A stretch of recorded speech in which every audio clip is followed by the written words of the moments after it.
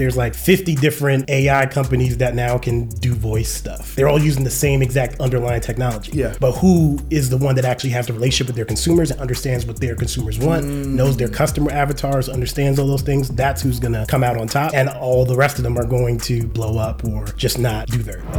And there was this girl that I liked that was in the class with me. And then I ended up making this game for like our final project called Mac-Man. And at the end of the game, she was like the Princess Peach. So that everybody was like, wait, is that Arthur? You wildin' right now. That we all go to his house. And when I say house, he had a house in Manhattan. It was a multi-story building, but the whole thing was his house. And I was like, dang, I was like, yo, what do you do? He was like, this is what writing good code gets you. I was like, oh, word? That thing that I already know I'm good at? Hold on a second. All right, so look, y'all. This interview has been a long time coming. I've had people send me all types of DMs and messages and comments being like, yo, Cyrus, when are you gonna have this guy on your podcast? When is he gonna be on Tech as the New Black? And I only thought it was appropriate or apropos for you fancy folk to have him on since he is about to launch his podcast. I'm like, hold up. We gotta have him on Tech as the New Black now. So not only can he drop amazing gems for people, but that way people can get a bit of a preview. Our audience get a bit of a preview as to what to expect from his platform when he drops Deeper Than Code. Y'all give a virtual round of applause, fire emojis, clapping emojis, tap your steering wheel if you're driving in your car so you don't wreck, to our guest today, Arthur Bernier, aka Big Papa Code. Big Papa Code. Appreciate that. I low-key, if we wouldn't get a copyright infringement, I low-key would want to play that. I love it when you call me Big Papa. Like as soon as we started. All right, bro. Look, bro, you've been in the industry for a minute, dude. Mm-hmm. And what's crazy is like when I met you, I did not know you had been in tech since 2003. First off, you don't look like it at all. At all whatsoever, you don't look like it. And then also not look like, you don't even give like that vibe. And what I mean by that is two ways. One, like you have a very down to earth vibe about yourself. And that's dope, but it's also beautiful because you have such a wealth of knowledge and so much experience in this space. You move with just a natural level of humility. And so first of all, I just want to kind of real quick, one, give you your flowers when it comes to that. So I love that. I'm a fan of that. But two, bro, I mean, you've been in tech now, it's 20 years. A lot has changed in the industry. Adult. I mean, 20 years ago, people didn't even call it the tech industry. Mm-hmm. Like, you've seen a crap ton of changes. Bro, would love to just hear just on a high level for people that are tuning in right now, what are just some of the big changes and things you've seen happen in the industry that people just probably aren't even taking into account? Yeah, definitely. I mean, back in 2003, I learned the code. And I ended up working as a webmaster for a nonprofit called Troza Foundation in Southeast Queens, where I'm from. And from then till now, the main things I've seen, I've just seen the change of how all this technology works and the way people think about the technology. Like I remember back in 2003 when I told my parents I wanted to like work and stuff like this, they was like, no, you're smart, go be a doctor. Like you can't do nothing in there because, you know, the .com bust and all this other stuff and things of that nature. So real quick, I don't want to graze past that because we have a variety of audience members. Mm-hmm. So you mentioned the .com bust. Mm-hmm. Like for those that don't understand about the .com bubble busting, what is that? Well, think about what happened in more recent years, 2008, 2009 with the real estate industry, but relate that to tech. There was a lot of companies that were just, you know, house of cards. Really, they didn't have any real business behind them, but they had a website and people were like, yeah, the internet is like the greatest thing ever. So you have a website, you get that set up, you know how to set it up. Sure, we'll, you know, invest in it and do this and do that. And eventually all bubbles burst and it was just a bunch of hot air, a bunch of nonsense for a lot of things. But of course you had great companies like, you know, like Amazon's probably the biggest example that wasn't a house of cards. It was a real business, had a real value and was able to, you know, change, you know, the entire industry and bring e-commerce out to the forefront. Yeah. So man, that's so interesting.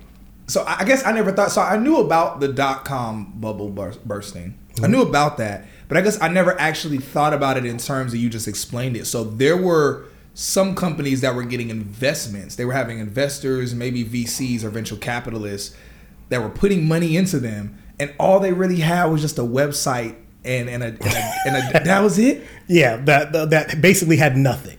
right? And that was definitely a problem. And it happened in the NFT industry too. Like, oh man, like, you know, you saw what happened to all the NFTs. Yeah, that's true. The NFTs, the same thing happened. Like, it was just like, oh yeah, this thing, it's JPEGs and pictures, like other stuff I saw. So it's probably going to do pretty well and put a bunch of money in it. And you've seen all of the value shift and things of that nature. So everything just repeats itself over and over and over again. I wonder, so in the midst of the repetition, this wasn't even in the list of questions, but you literally got my mind rambling, and we're gonna bring it back. I wonder, and this is more of a prediction type of thing. Mm-hmm. Do you think there potentially will be, maybe not on the same scale, but some type of AI bust to where with all the AI companies popping up? I 100% think so. And it's really going to come from, because when you think about a business, it's not just the technology, it's also the relationship you have with, you know, your list. Yeah. So the companies that have a good relationship with their list, that's going to be their differentiator. The companies that are basically just seen as a commodity and anybody could just jump from thing to thing, like there's like 50 different AI companies that now can do voice stuff or whatever, and like 50 or 100 different AI companies that will take like a post that you give them and make 50 versions of that post. Like they're all using the same exact underlying technology. Yeah.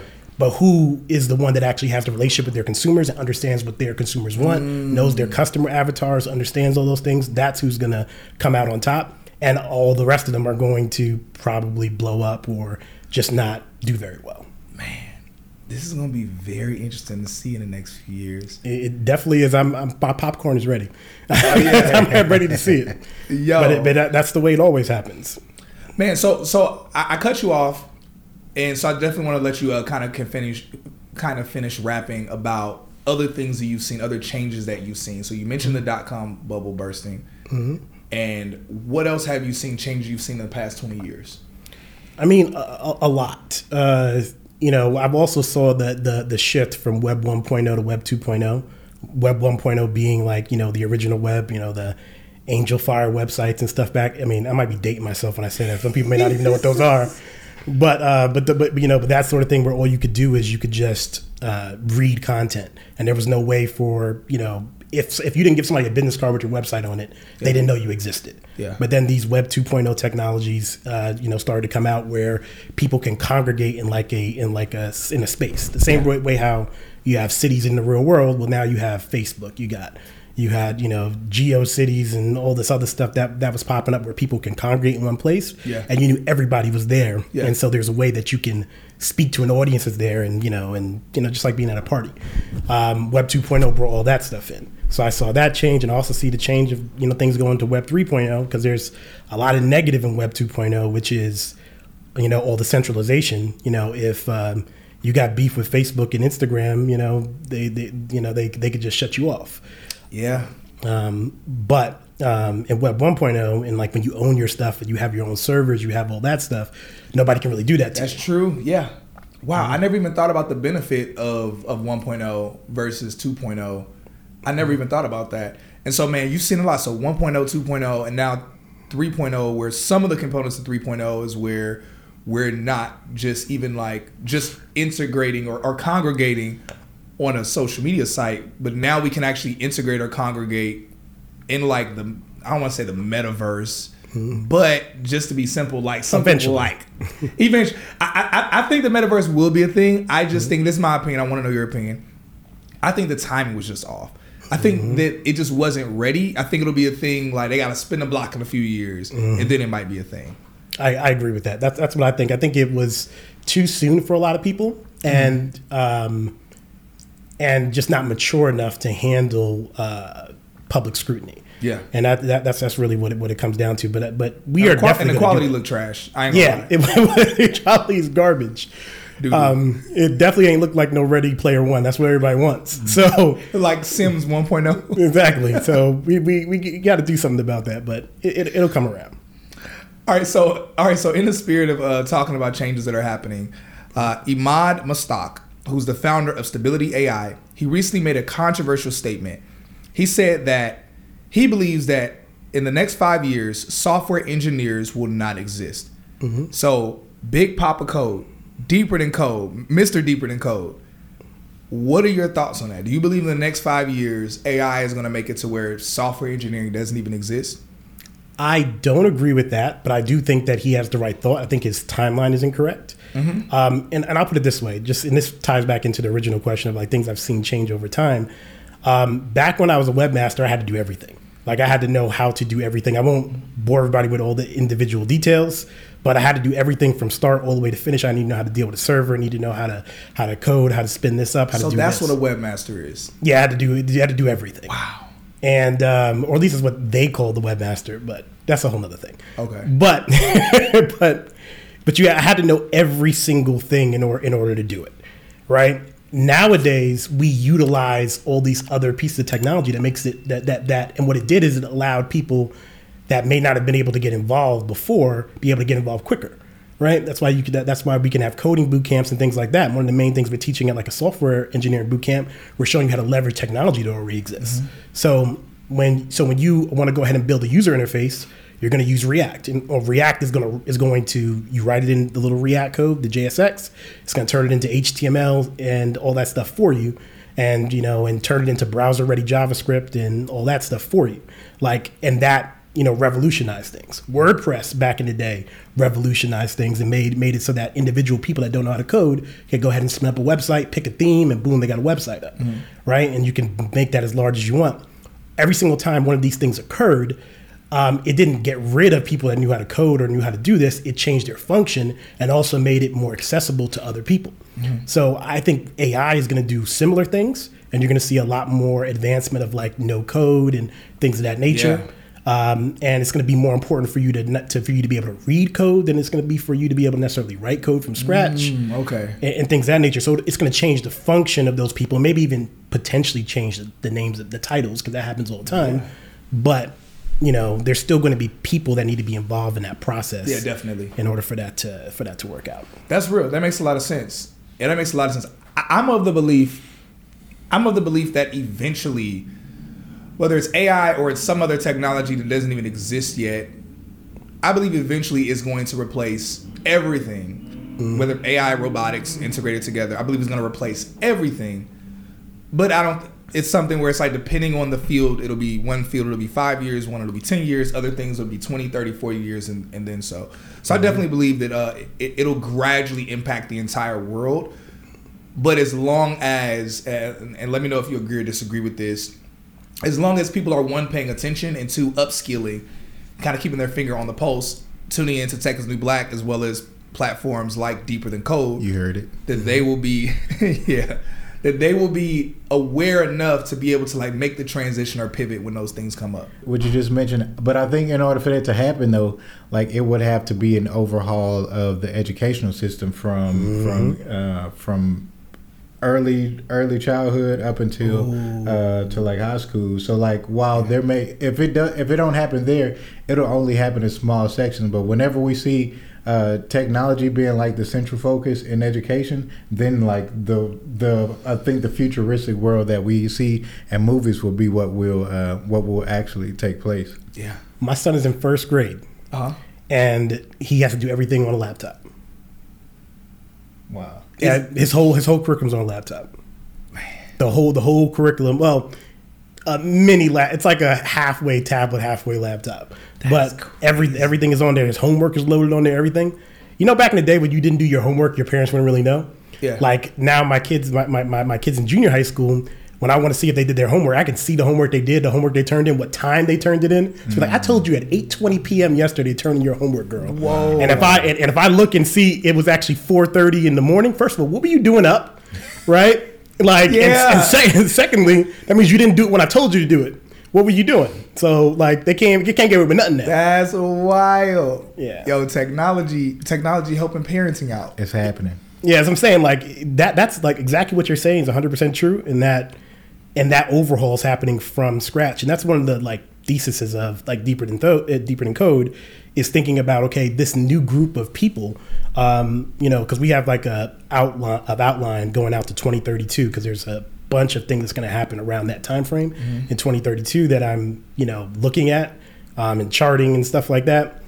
And one of those things is Gen Z. All of them are going to be, adults by 2032. Yeah. Like from 2014 to 1996, they're going to be between 18 and 36 years old.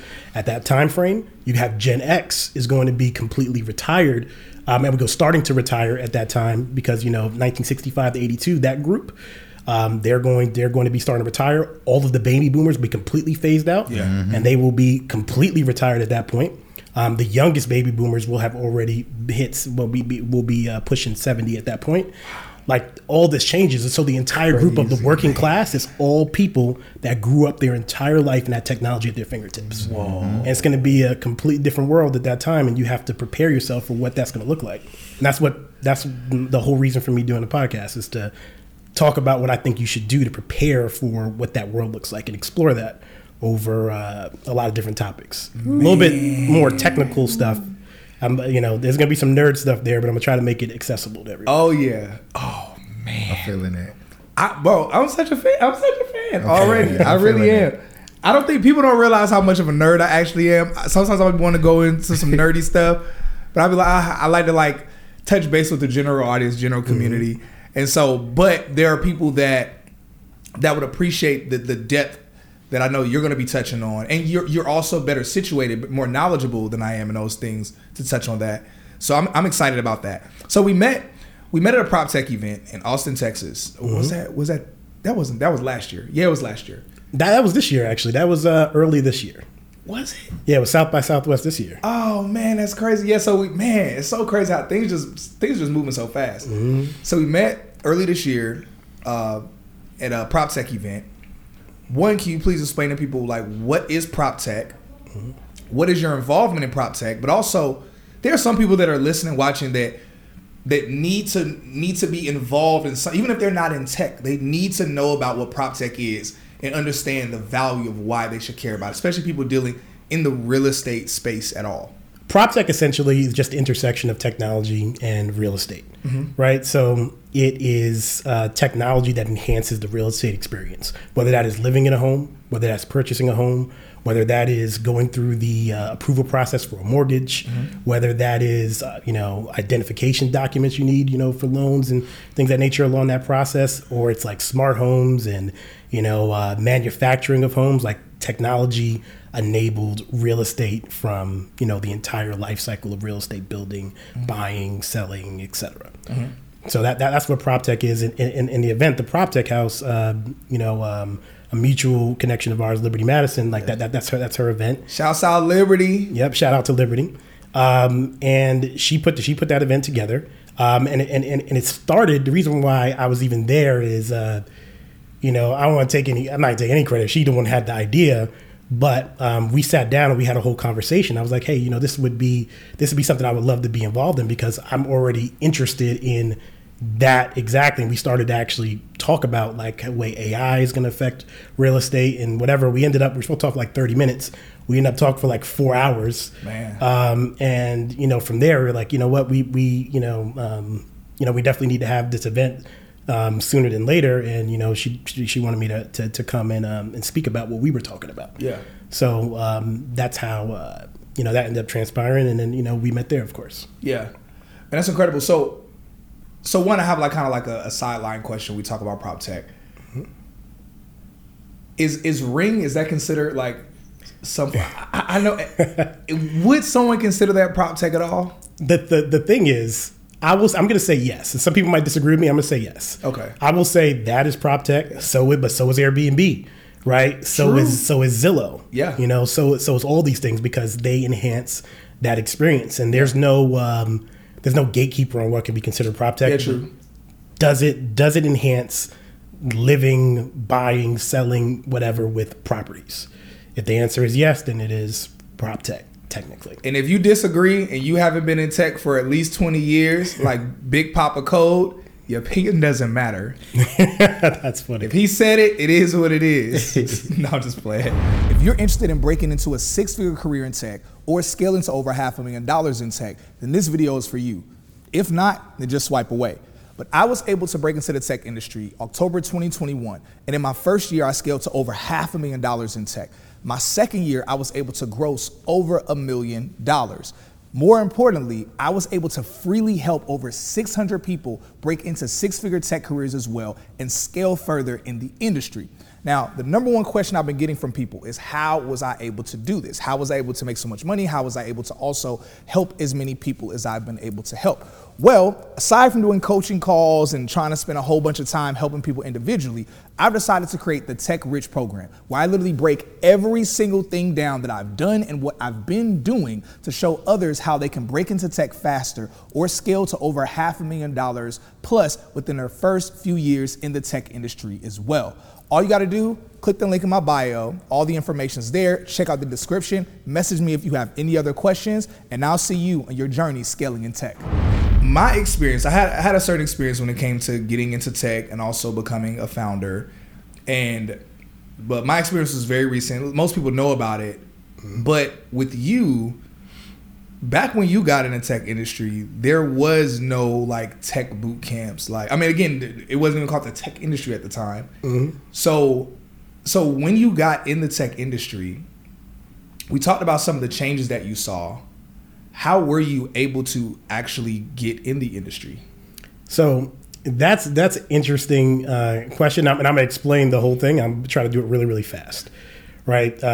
Because that could turn into a whole 2-hour conversation. Okay. Mm-hmm. But the long and short of it is this. I went to a high school called Brooklyn Technical High School, a specialized high school in New York City. You had to take a test to get in, do good in math and science or whatever, right? And I was one of the people from, like, there's only like 4 people from my junior high school in Southeast Queens, IS 59, that was able to get into the school. I ended up being one of them. I ended up going to that school. One of the elective courses that you had it was C++, right? So what? Yeah, no, because they hit you with everything, and they're trying to get their goal was to get the program I was in actually called Pulse, Preparation for Undergraduate Learning Through Science Enrichment, right? And their goal was to get people that look like me, look like you, into the STEM industry, and this is the early 2000s, right? So long story short, I take that class. I love it. I build like my teacher was like raving about me, like I'm the greatest student he ever had, all the stuff like that. And you know, he was hyping me up, of course, but that's cool because I liked it. And but at the end of the day, you know, I did really, really well. And it was like the first class I ever got like a 100 in. Yeah. Like you know, like you take a class, like you get like a 95. Like I just got 100. Yeah. And you know, there's a funny story about that. Actually, I'm gonna tell a story now. Yeah, no, go ahead. I don't normally say this out loud. It's gonna make me sound a little bit bad to some people, but I'm just gonna say it anyway. So I was in the class, and there was this girl that I liked that was in the class with me, right? Yeah. And she was into the class, so that made me get into it even more. That's how I got the 100. Yeah. Because I was like, oh, word, like you like this? Watch this. You see what I just did with that code just now? So that was kind of like part of the reason. And then I ended up making this game for like our final project called MacMan. And at the end of the game, like when you got through it, nobody knew if this was going to happen in class or whatever. But as you got through the game to the end, when you won it, like what you won, like basically she was like the Princess Peach at the end of the game. So it's like, so that everybody was like, wait, is that Arthur? You wilding right now? Like, what? And then I look at her and she looked at me like, you know what? It was a fail. It was a failed attempt. Oh, what? Shot. Didn't work. Didn't work. She was just more like embarrassed, like, yo, what are you doing right now? Wait, no. He done made a video game and she didn't. But thing is though, we weren't even cool at that point yet. But then after that, we got friendly. Okay, cool. So it wasn't a total loss. It was more so like, you know, like that's mad embarrassing. You could have just said hi, you know, you know, sort of situation.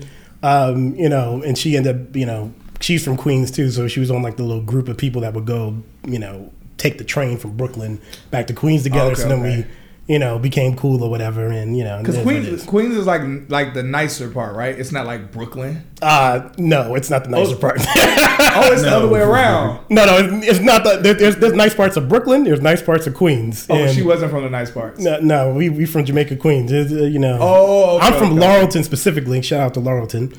But you know, no. Yeah, that's funny. Not nicer, but I will say, there are some places in Brooklyn that even though I'm from where I'm from, I don't ever want to be in those places. Like East New York, whatever. East New York is the main one. Like, anyway, but I mean, I don't know what it's like now. I don't live there no more. I'm in Atlanta, so. Yeah. Oh, man. So, man, bro, I don't know. You asked me a question, though. I didn't answer it. I on that tangent. That question was, I mean, that story was so, that was a funny story. I don't think anybody will look at you bad. Let me know in the comments. What do y'all think about that? Do y'all think that's cute? Like, especially ladies, let us know. Do you think that's cute if a dude has a crush on you and he makes an entire video game where at the end of the game you're the princess? I don't know. Maybe I'm sure, but let us know what y'all think. That was game. Yeah, I thought it was too. That was gay. I thought it was too. I ain't gonna say her name though, and plus I'm married. I don't even want to do all that right now. Yeah. And she's married too. I'm positive I've seen her married on social media. We ain't doing that. That was a long time ago. That's so funny. Yo, I love it. But the question was, how did you get in the tech industry? Oh yeah. That's how I started on that. All right, that's how I got there. That's funny. So I learned to code there, and I was on the STEP team in high school. And we ended up stepping at an event, and it was this robotics competition, right? And at the robotics competition, I can't remember if we even won or whatever. I didn't even know how you win. Mm-hmm. At that time, I just wanted to go and step in front of a bunch of people because I mean that was my thing, right? And while there was a dude, the dude that sponsored our school, and there was another girl that was on the robotics team. You do a lot of stuff in high school because of girls, but anyway. Oh yeah, true that. They had a party going on after to celebrate. We weren't really invited, but I actually by this time I had game. It was a little bit later. Okay, cool. So I talked to her and she was like, yeah. We all go. And really, my boy English, was there too, and he had a whole bunch of games. Everybody loved him. So we all go to his house. And when I say house, he had a house in Manhattan. Now I don't know if you've been to Manhattan. Right, but everybody has an apartment or something like this. It was a house. It was a multi-story building, but the whole thing was his house. Whoa! It wasn't like no 40 stories, nothing like that. But it was. I can't remember how many floors it was. It was more than 4. But I mean, in Manhattan, that's crazy. It was in Manhattan. I don't know exactly what part of Manhattan I was in at the time because I didn't know Manhattan like that. Because why am I going to Manhattan? As a teenager at that time, like why would I be there? So I went there for that. And I was like, dang, yo, what do you do? He was like, this is what writing good code gets you. I was like, oh, word? Ooh. That thing that I already know I'm good at? Hold on a second. Let me circle back on that. And so I asked my parents to let me go out of the Pulse program that I was in, which is set up for you to like really become like a doctor, right? Mm. That was like the whole conversation with my parents. They were like, nah. We're not letting you go over there and do some mess around with some computer stuff or whatever the case may be. So screw that. We're not letting you do it. So to get an outlet to actually still like do what I wanted to do, that's how I got the job at Chiroza Foundation. And at Chiroza Foundation, they just needed websites and needed like program liaison. I used to moonlight as tutoring people for them or whatever, all that stuff like that. And I got to just basically get that role, and it ended up being great for me because I learned a whole bunch of stuff while I was there doing it, and that's how like I broke in, and then when I turned like 21, which was a bunch of years later, I started freelancing, and then I would just be the guy you'd come to that everybody would come to like to get websites made and get this built, get that built, and I just learned like the whole entire process.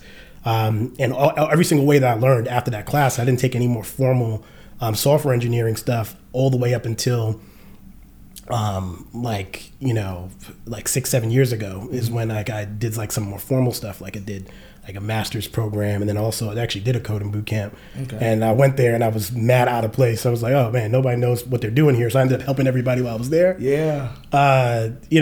That was a good thing because that like introduced me to it because I didn't know what to expect. Mm-hmm. And then when I saw everybody that came in with me not know what they were doing, and I was afraid to let them know how much I knew. Ooh. But I saw that at the beginning, and I saw by the end of the class how much they knew. I was like, oh snap, y'all almost caught up to like what I kind of know. Wow. So I'm like, dang, like this works. Yeah. And then that's how I actually ended up becoming a boot camp instructor because like I did one myself, and I thought I was going to learn more advanced stuff. So I wasn't mad about that, but But seeing those people that came in that knew zero, and then seeing what they could do by the end, I was like, this blows my mind. And so that's what got me into that. And that's dope. That was actually something I was thinking about asking, but I'm happy that you mentioned that, because we hear about boot camps. I'm not gonna say it's easier, but it's easier to me because like sales is natural to me, doing things like demos is natural to me. But I know some people that are software engineers, it's not natural for them. So for me, it seems easier, but maybe to someone else it's not easier. But anyway, that being said, in my mind, I'm okay. A tech sales boot camp, sales engineering boot camp. Okay, that's not that big of a deal. But I'm like, what does someone who has all the experience that even at that point you had as a software engineer, a software developer, what would you think about software or coding boot camps?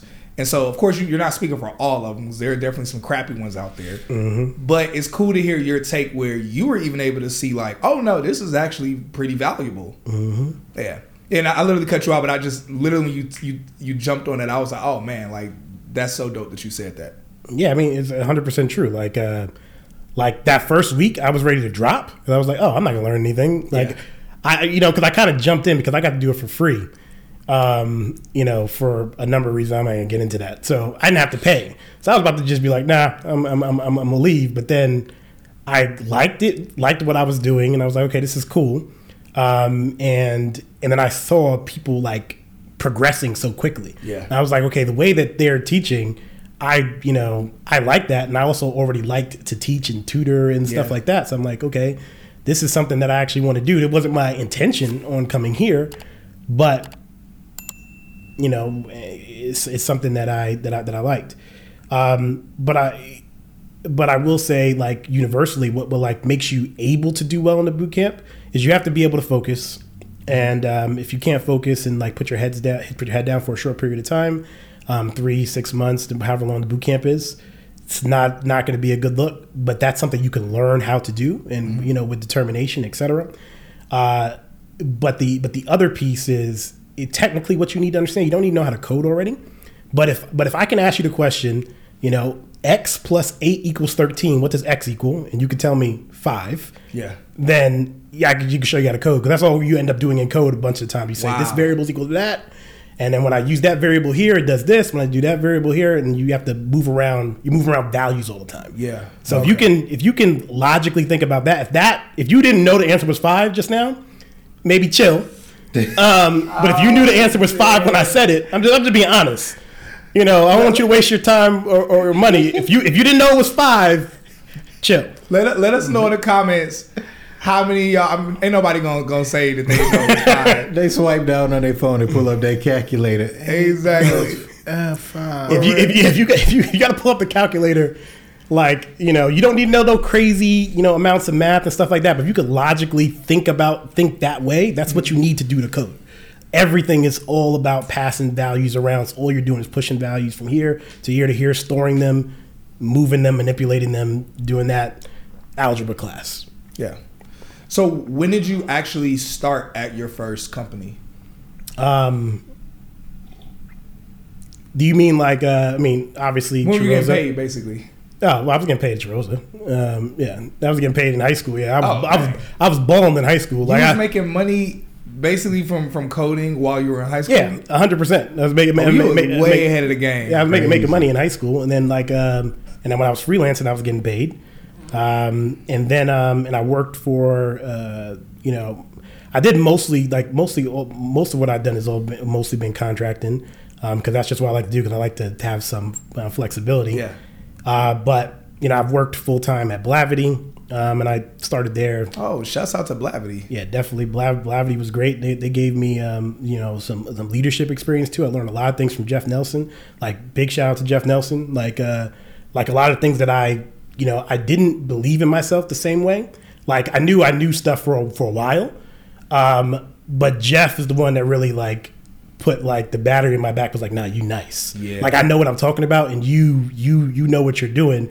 And I respected him because, see, I come from a non-traditional background of I just taught myself all this stuff over these years and have been around and done this. But he's went the more I don't want to say regular route or whatever, but I really respected everything he did. And I the way that I even learned about him is that he was working on a project where he created his own database from scratch, which is super difficult to do, with his own query language, all that stuff. I'm like, yo, this dude is like basically a genius. And the funny thing is, I already knew him and was already following him and looking at stuff that he was doing.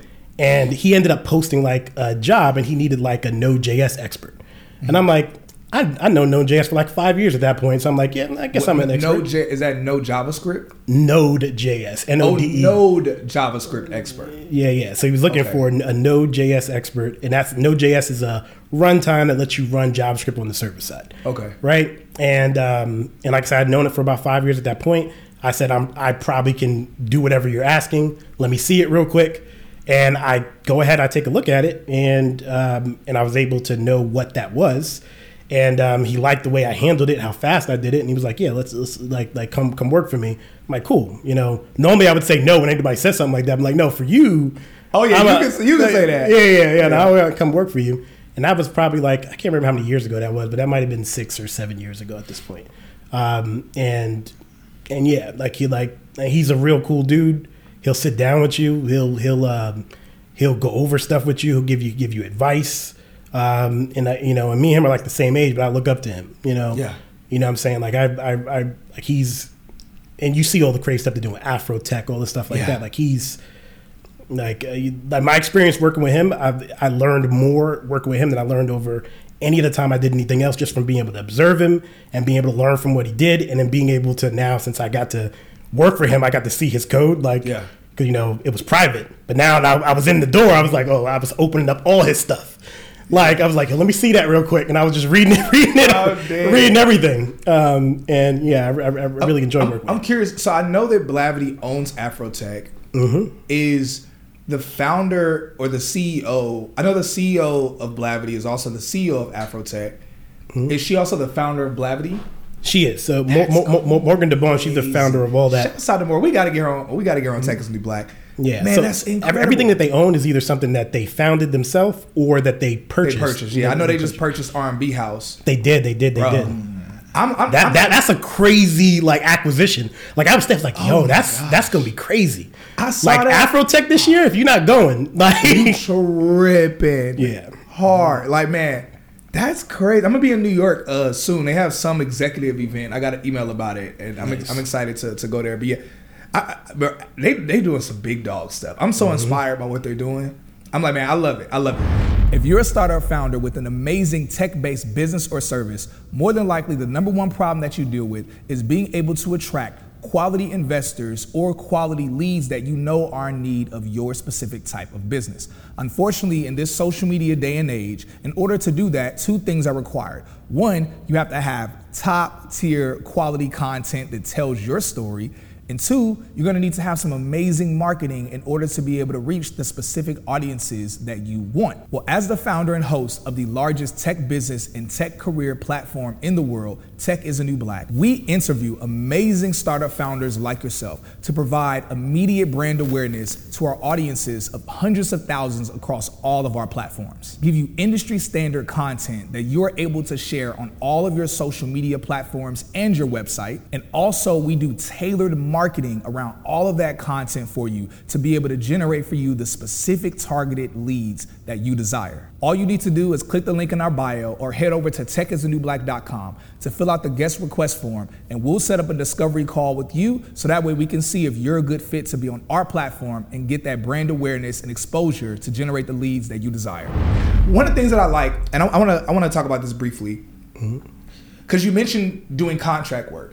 So many people that are in the industry right now, or even trying to get in the industry, everybody just think about, man, just getting a job at a company. The idea of contract work seems, it's almost terrifying on 2 different spectrums, because till you see the numbers.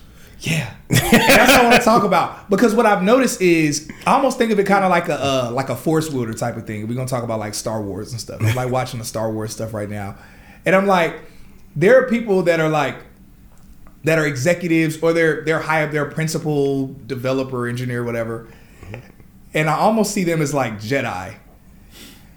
And then there are people like yourself, and then one of my friends, the dude who actually, he was the main person that inspired me to want to get in tech, where y'all y'all do contract work. And it's almost like y'all are like Force Wielders, where it's like you're not Sith and you're not Jedi. Yeah, exactly. But you a beast. You just out here. And it's like, can you explain to people the value of being a contractor in tech? Yeah, I mean, the thing about it is that whole laptop lifestyle before, but like, because I've been working remotely and doing that before COVID and all that happened, where everybody thought it was cool. Yeah. So I mean, like, you could be anywhere. You could be anywhere. You could do it. You could pop up. You could pop up your computer and knock something out. You can. And when you're a contractor, and they don't try to like illegally treat you like an employee, like you really treat you like a contractor, you can come and go as you please. It's like, okay, boom, I need to. They need X, Y, and Z done. Cool. I'll have it to you by, normally it'll be like, there'll be sprints and stuff like that probably. So have it by the end of the sprint. I can have X, Y, and Z done. You go ahead and knock it out and then go about your business. You can knock it out in 2 hours. You knock it out in 2 hours, you have the rest of your time. And now you have the freedom to go do this, go do this, go do that. You just got to be, so you better with your money. So you got the check for, let's say I'll just bring up this might be a real example, but like you can get paid for 3 months of work, maybe just for doing a couple days of work in some instances. You 100% can. And it works like that all the time, because the thing that you have to realize when you are a service provider, and this is like really important, anybody I'm mentoring or whatever, I always make sure they understand this, is it's not like you have to get out of the mindset where you're charging people hourly. You're charging people for the value that you provide to them. Like, what value do you create for their business or whatever they're creating? How much do they value that? And you're always trying to give them, let's say, if you want somebody to pay you $20,000 for something, for them, it's got to be a flip. So they got to be able to give you $20,000, which is what you want. And that's got to create $100,000 of value for them, because for them, it's got to be a flip. You can't pay you more money than the value you're going to give them. Yeah, definitely. So if you can get a high value skill where when I do this for you, it's going to create this result for you. Yeah. And if it does that, then you can charge, the right amount of money for it. So I think that's so valuable for people to hear. What I want y'all to gain from that is understanding that at some point, because you can move up in tech, or you can start a tech business, or you can do one of the many things that he's doing, which is you can grow, you can scale your skill sets, and then you could literally be a business just in and of yourself. Where it's like, instead of you working for a company, you could do like, because literally that's literally you being a business just with your knowledge, which is a lot of knowledge that you have, but just with your knowledge when it comes to coding and engineering. And that's incredible. And I don't think a lot of people think of it that way. And so that's fire. That's why I was like, yo, like we got to talk about that a little bit. We never talk about that on here. Yeah, I mean, you go whatever route you want. And I'll say that it's somewhere in between being a true entrepreneur and being an employee, being a contractor or being a freelancer. Because you're not, I mean, we could say you're being an entrepreneur, but you're not taking on like the debt and all this stuff like that. Literally all you're doing is like showing up like, you need this done and you're going to pay me enough that I can not have a job if I do it for you. Sounds good to me and I'm going to do it. Yeah. You know what I mean? So that's the situation there. And, sky's the limit with doing that. A lot of opportunity. Yo, so let's talk about that. Let's lean into that a little bit when we talk about entrepreneurship. So, and that falls right into my next question. So, what would be your advice for someone who wants to be a techpreneur, but they don't know much about the tech industry or have any connections in the industry? Because there are a lot of people right now that are seeing everything that's happening with, I mean, whether we're talking about AI or if we're just talking about just still advancements that are happening in the industry in general. They're like, man, I want some of that. I want to take part in that. How could that person leverage their desire or proclivity towards being an entrepreneur when it comes to what's happening in tech right now? Yeah, that's a good question, and there's a lot of examples of that. Like if you don't have a background in technology, but let's put it this way: you have to decide where you want to fit in. You have to get out of the mindset that you're going to do everything yourself. Yeah, right. You got to figure out where you would play a valuable role in a team. If you can't provide value to a team, you can't get into anything. Yeah. So what value do you provide? Are you like a marketing expert? Well, if you're a marketing expert, man, get with somebody who's more technical and be the face of the company, be a CMO, do that stuff. Are you Are you a numbers person? Can you do this? Are you an accountant right now? Whatever. Can you be a CFO? Can you do this? Can you do that? Like what value can you provide to a founding team that they need? You know, when they first start a company. You know, if you could provide, and you got to figure out where you can provide that value. If you want to become a techpreneur in the sense that you have like a vision in your mind of something you want to build, and you have like the temperament where you like to build things, well then you got to learn how to build, and then go do a boot camp. Do a boot camp, learn how to code, and once you do that, then sky's the limit. And once you finish the boot camp, you have to just keep working and keep practicing, because you don't want to lose any of the skills you learned, and do that if that's what you want to do. So it's really just like figure out you as a person. Would sitting in front of a computer solving problems all day excite you? It excites me. I like doing that. Some people would be like, nah, I'd get tired of that like immediately. Then don't try to do that then because it's not like there's not other ways to get in. Like there's other opportunities. Like me, I don't like selling like that. So I can't do that. I can't. Yeah. I can't. I mean, as I say, I can't. I'd prefer not to. Yeah. Because my thing is I can't ever not say, but, you don't really got to pay this because you could do this. I can't ever not give you the hookup. That's hilarious. Mess up my whole entire situation there. I am dead. Yeah, I did that a few times, when I worked at Sharper Image. Like, I worked at Sharper Image as a side job one time for like 2 months. Didn't last. And I kept doing that. I kept being like, yo, but you can get the same thing at Best Buy. You can get the same thing at Circuit. I'm like killing the business. I might be the reason they went out of business to begin with. So I worked in Soho at the spot, and really just because I wanted to be in Soho. And my boy just like at that point was just do whatever. My boy was like, yeah, come down and do and do that. So I was like, okay, well I already have this other job, but it's summertime, so screw it. I could do this and then do this. And yeah, it was really, really bad at it. Now he's nice at selling, right? And he was actually, so I wouldn't get fired. He was on there on the computer like, I'm gonna give this sale to my boy real quick. So I wasn't selling nothing. You up. Yeah, I wasn't selling nothing. But he was so good that I was like the third top seller, but I wasn't selling nothing. I am dead. Because he was so good at it. But yeah, it was, that's my boy for life. But yeah, I was telling everybody, I seen the same thing at Best Buy. You can go over here, do this. It's like, yeah. He was giving everybody the homie hookup. Yeah, it's like, yeah, I gotta stop doing that. That's hilarious. There's actually, this is random, but there's actually a tactic in sales that encourages people to buy something from you. And this is, it's actually kind of based on what you're doing, but instead of you recommending them go to another company, instead it's you recommending products that you have, and then you downgrading a certain product that you have, and then telling them what they need is something else. So if someone's looking at like two different products, I'm like, which one should I get? And you ask them, okay, what are you looking for? You do this, you do that. It's like, this will be terrible for you. Mm-hmm. This one wouldn't help you at all. Mm-hmm. This one worked really good for you. Mm-hmm. And you kind of downgrading something that you have, it helps them build trust to where they're like, wow, like, shoot, like you're really telling me not to do something in your business, and you're referring me to something else. So anyway, I just thought about that just as like a little sales nugget for some of y'all. That's like helpful, but it was funny but instead you were referring them to another company. Yep, and people would come by to the store like the next day like, yo, I picked up what you said. So I mean, it worked. I was closing. It's closing for the wrong thing. But you should have went to the other company and said, yo, y'all should give me a commission check next time I send the business y'all way. Because anybody knows Sharper, everything in Sharper costs too much money. That was the whole thing. That was their whole business. That's hilarious. All right, bro. So look, so again, we talked earlier about you've seen a lot of changes in the past 20 years. What are your predictions for the next 10 years?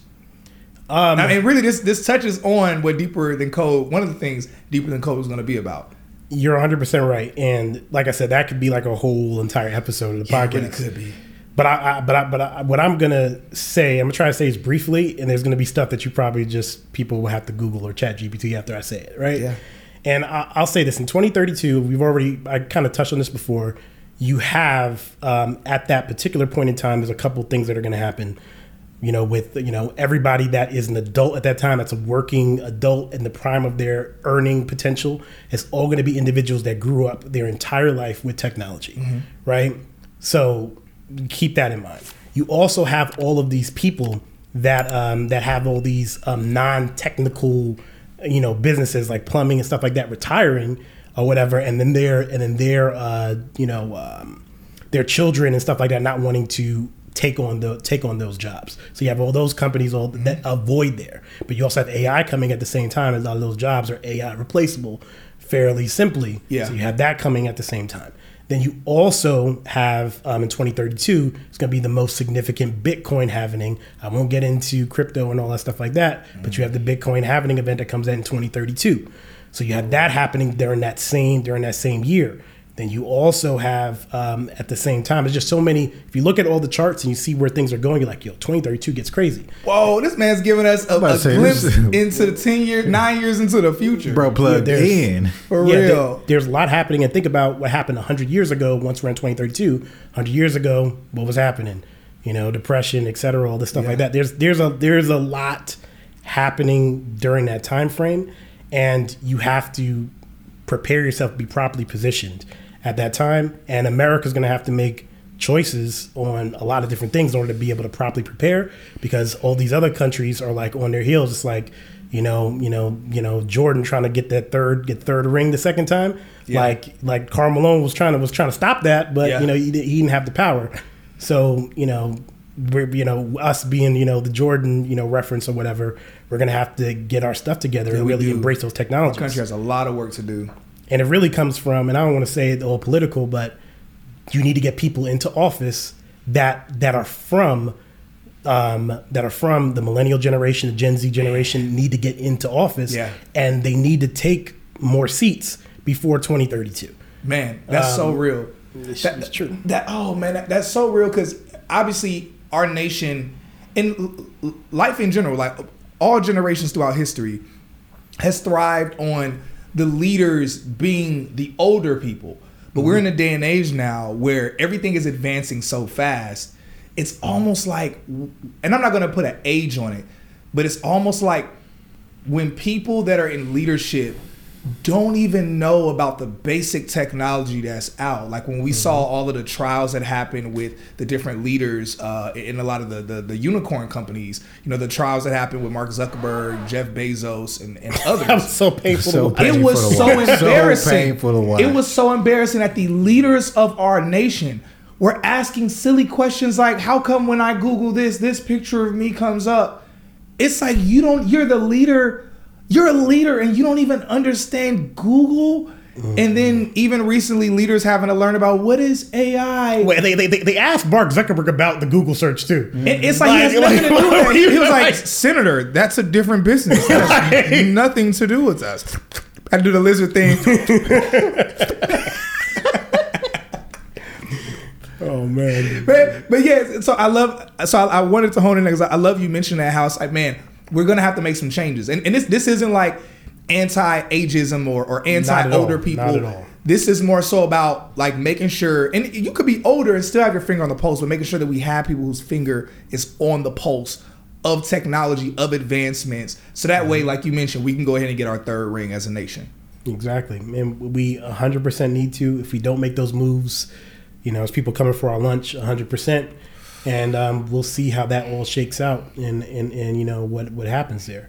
Right now, you're in a good spot. As you hear my voice now, it's 2023. You are at the right time. You might feel like you're late, like you're this, like you're that. You're in the right time right now. That's good. But that is not going to be true in 2028. I wouldn't be able to say the same thing to people in 2028 or in 2030. Yeah. Right now, you're at the right time. Make a move right now. Yes. Do not sit on the stuff that we're trying to tell you about. Like you're in a time of upheaval, and if you don't make a move, there's going to things may not be the way that you want them to be for you and your family if you don't act on some of what's out there right now. So learn, study. What's the thing the old people used to always say? Show thyself approved. Like do all that stuff now. Yes. And if you do it, 2032, 2033 and beyond is going to look a whole lot different for you than other people.